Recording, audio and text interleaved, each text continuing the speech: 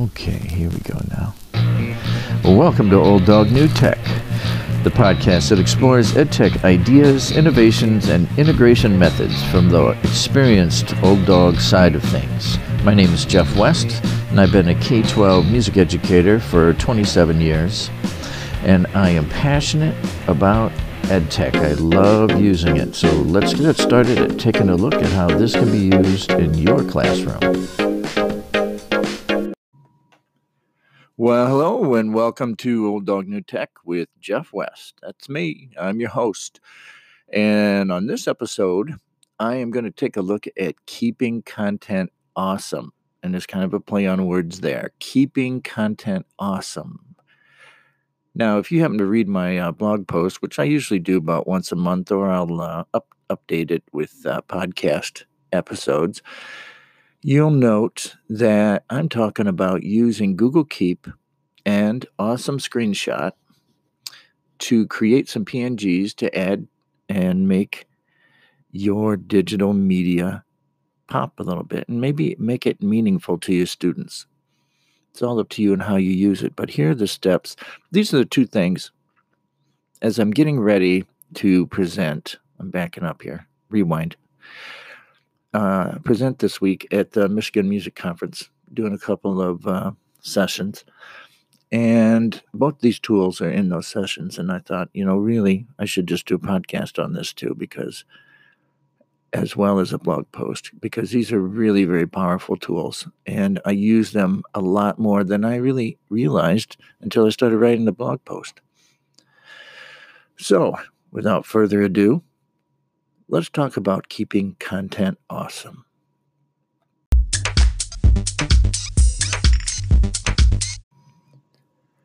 If you want to keep your content awesome, I'm talking about using visuals, images, because we learn, we human beings learn so much by seeing an image. And so the two biggest tools that I use tech-wise are Google Keep and Awesome Screenshot for this. Now I use slides as well and docs, and I make videos and so forth. But when it comes to tools that I use that affect several other areas of my tech use or my teaching, these two are very versatile for me. So I thought, hey, this is for you. So I'm keeping content awesome. How to do that? Google Keep and Screenshot. But I know sometimes the biggest barrier to this, to integrating any tech, is time. And part of the challenge is also the ease of use of a tool. So I think both these tools are pretty easy to use. And at first, of course, as with anything, it'd take you a few times through it. But boy, once you get used to it, it's really, you can get very quick at it.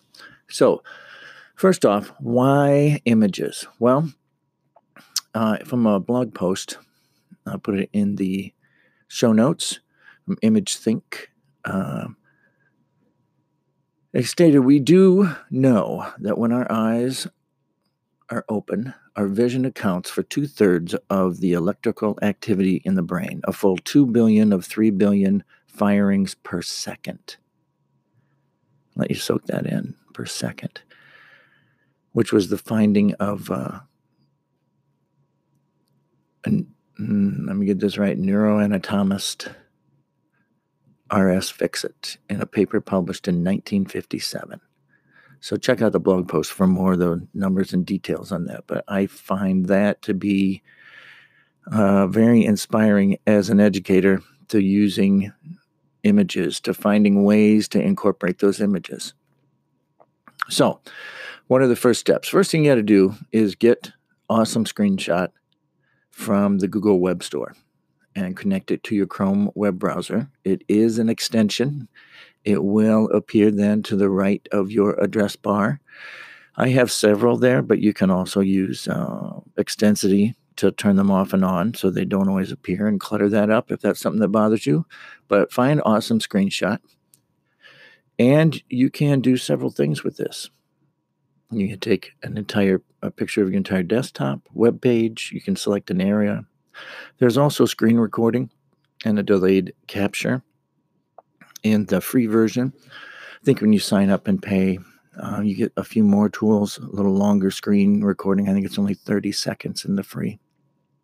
But I will use that sometimes when I want to create a GIF or a GIF, however you say it, or just a video that's moving with no audio, and because it's quick and easy. And so once you capture the image, then it takes you to a separate page with a very versatile set of tools. You can draw, you can circle things, you can type text, you can put an arrow to something, you can change the colors.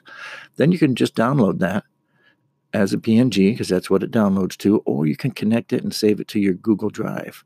When you are on Chromebook, of course, it goes right to your drive. When you just click download, it'll put it in there. I always make sure to stick it in my share folder, because if I'm taking it, most of the time I want to show it to someone or put it in something that many people will be viewing, and I don't want them to have to request permission. I want them to be able to see it. The other cool thing is once you make this PNG, you can use it as a background on a slide, or if you use Google Sites, you can also set the background of, say, a section in your web page. And if you have that as a PNG, you can select it and upload it, and it'll put it in there. Sometimes because of the margins, there we go, the margins of the photo with the website, it kind of just picks it. So it may not come out perfect for you. If you want it perfect, then I would say put it in a slide, put it as a background, and then you can, put other shapes and text and so forth on top of that even. It's up to you. The other cool thing is that this PNG also will insert into Gmail. So you could send an email out to your people and put a few words of text. But I think one of the things that same blog post said, and I'm paraphrasing, is that if it takes a bunch of words to describe the image, just put the image in and let people get that description. All right, let's move on. Google Keep. So, google.keep.com. And also this is now appearing in the right-hand small panel of all of the Google apps, Doc, Slides, Sheets. You can access your Keep.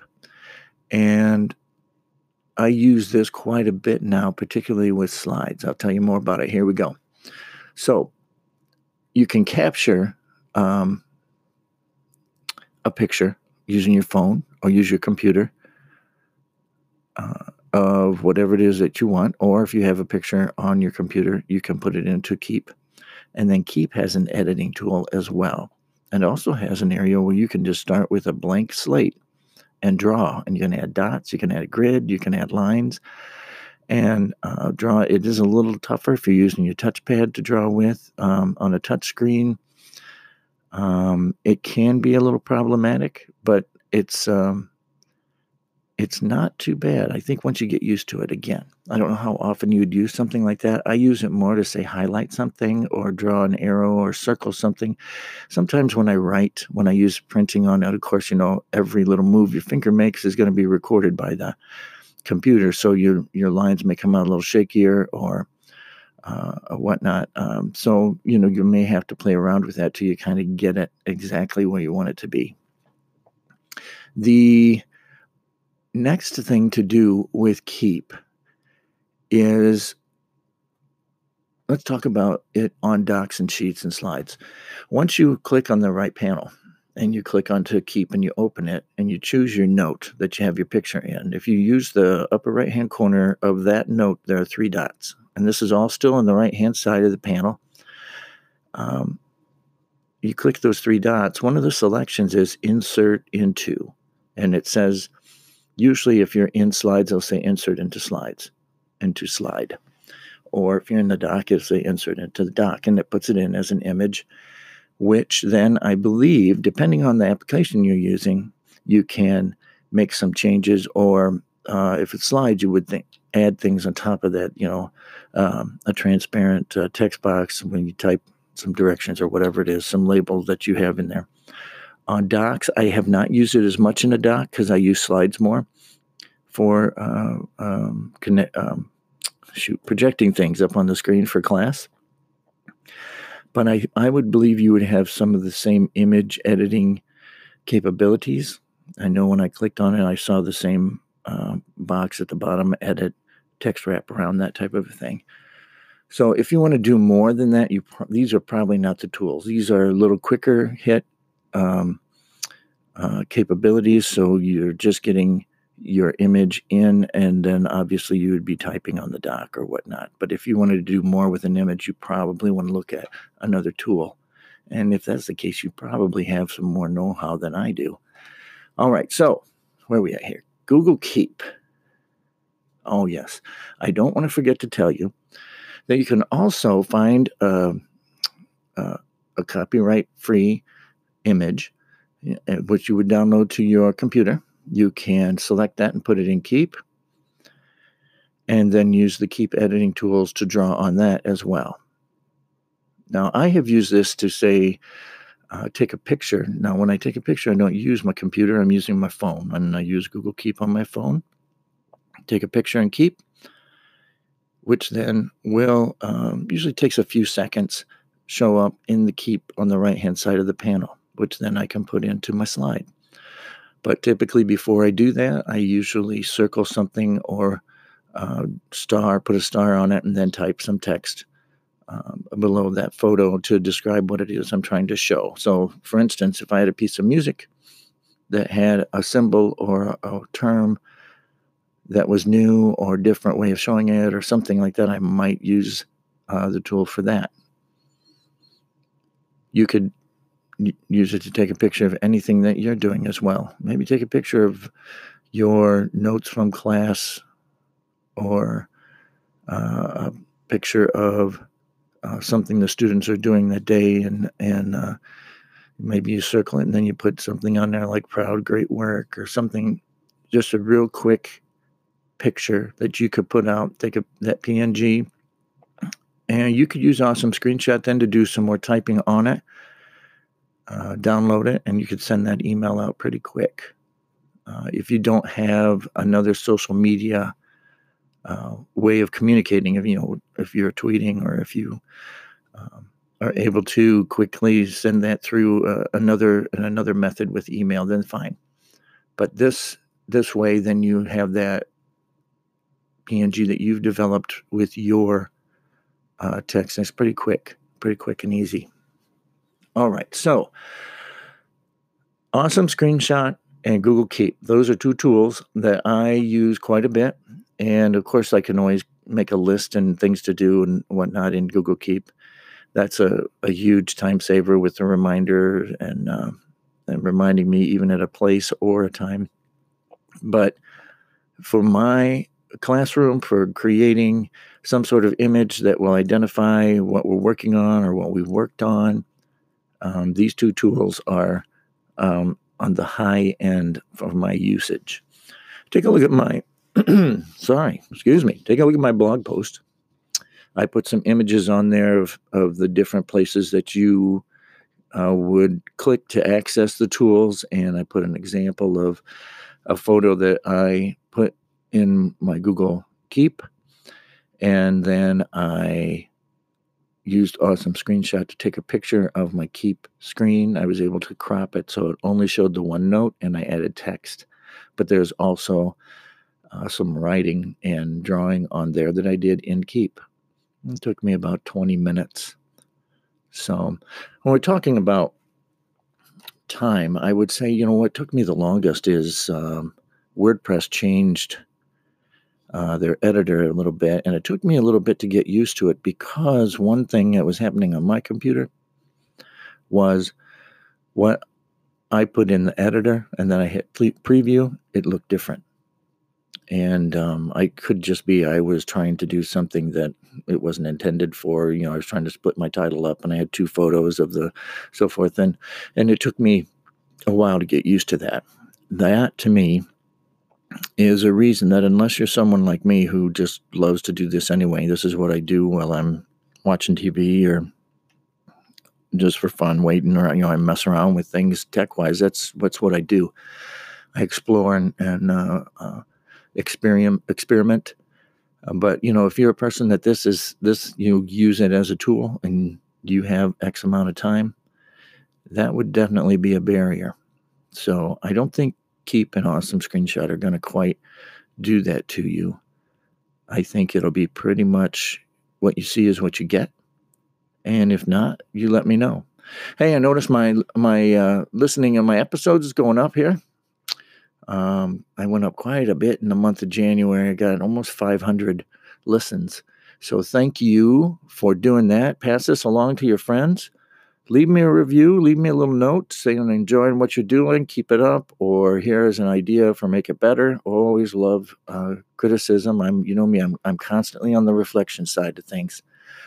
So that's it for this episode.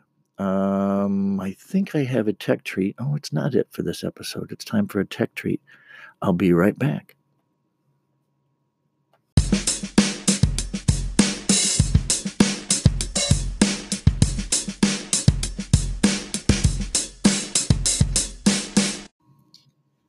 It's tech treat time on episode 37. I hope I got the number right.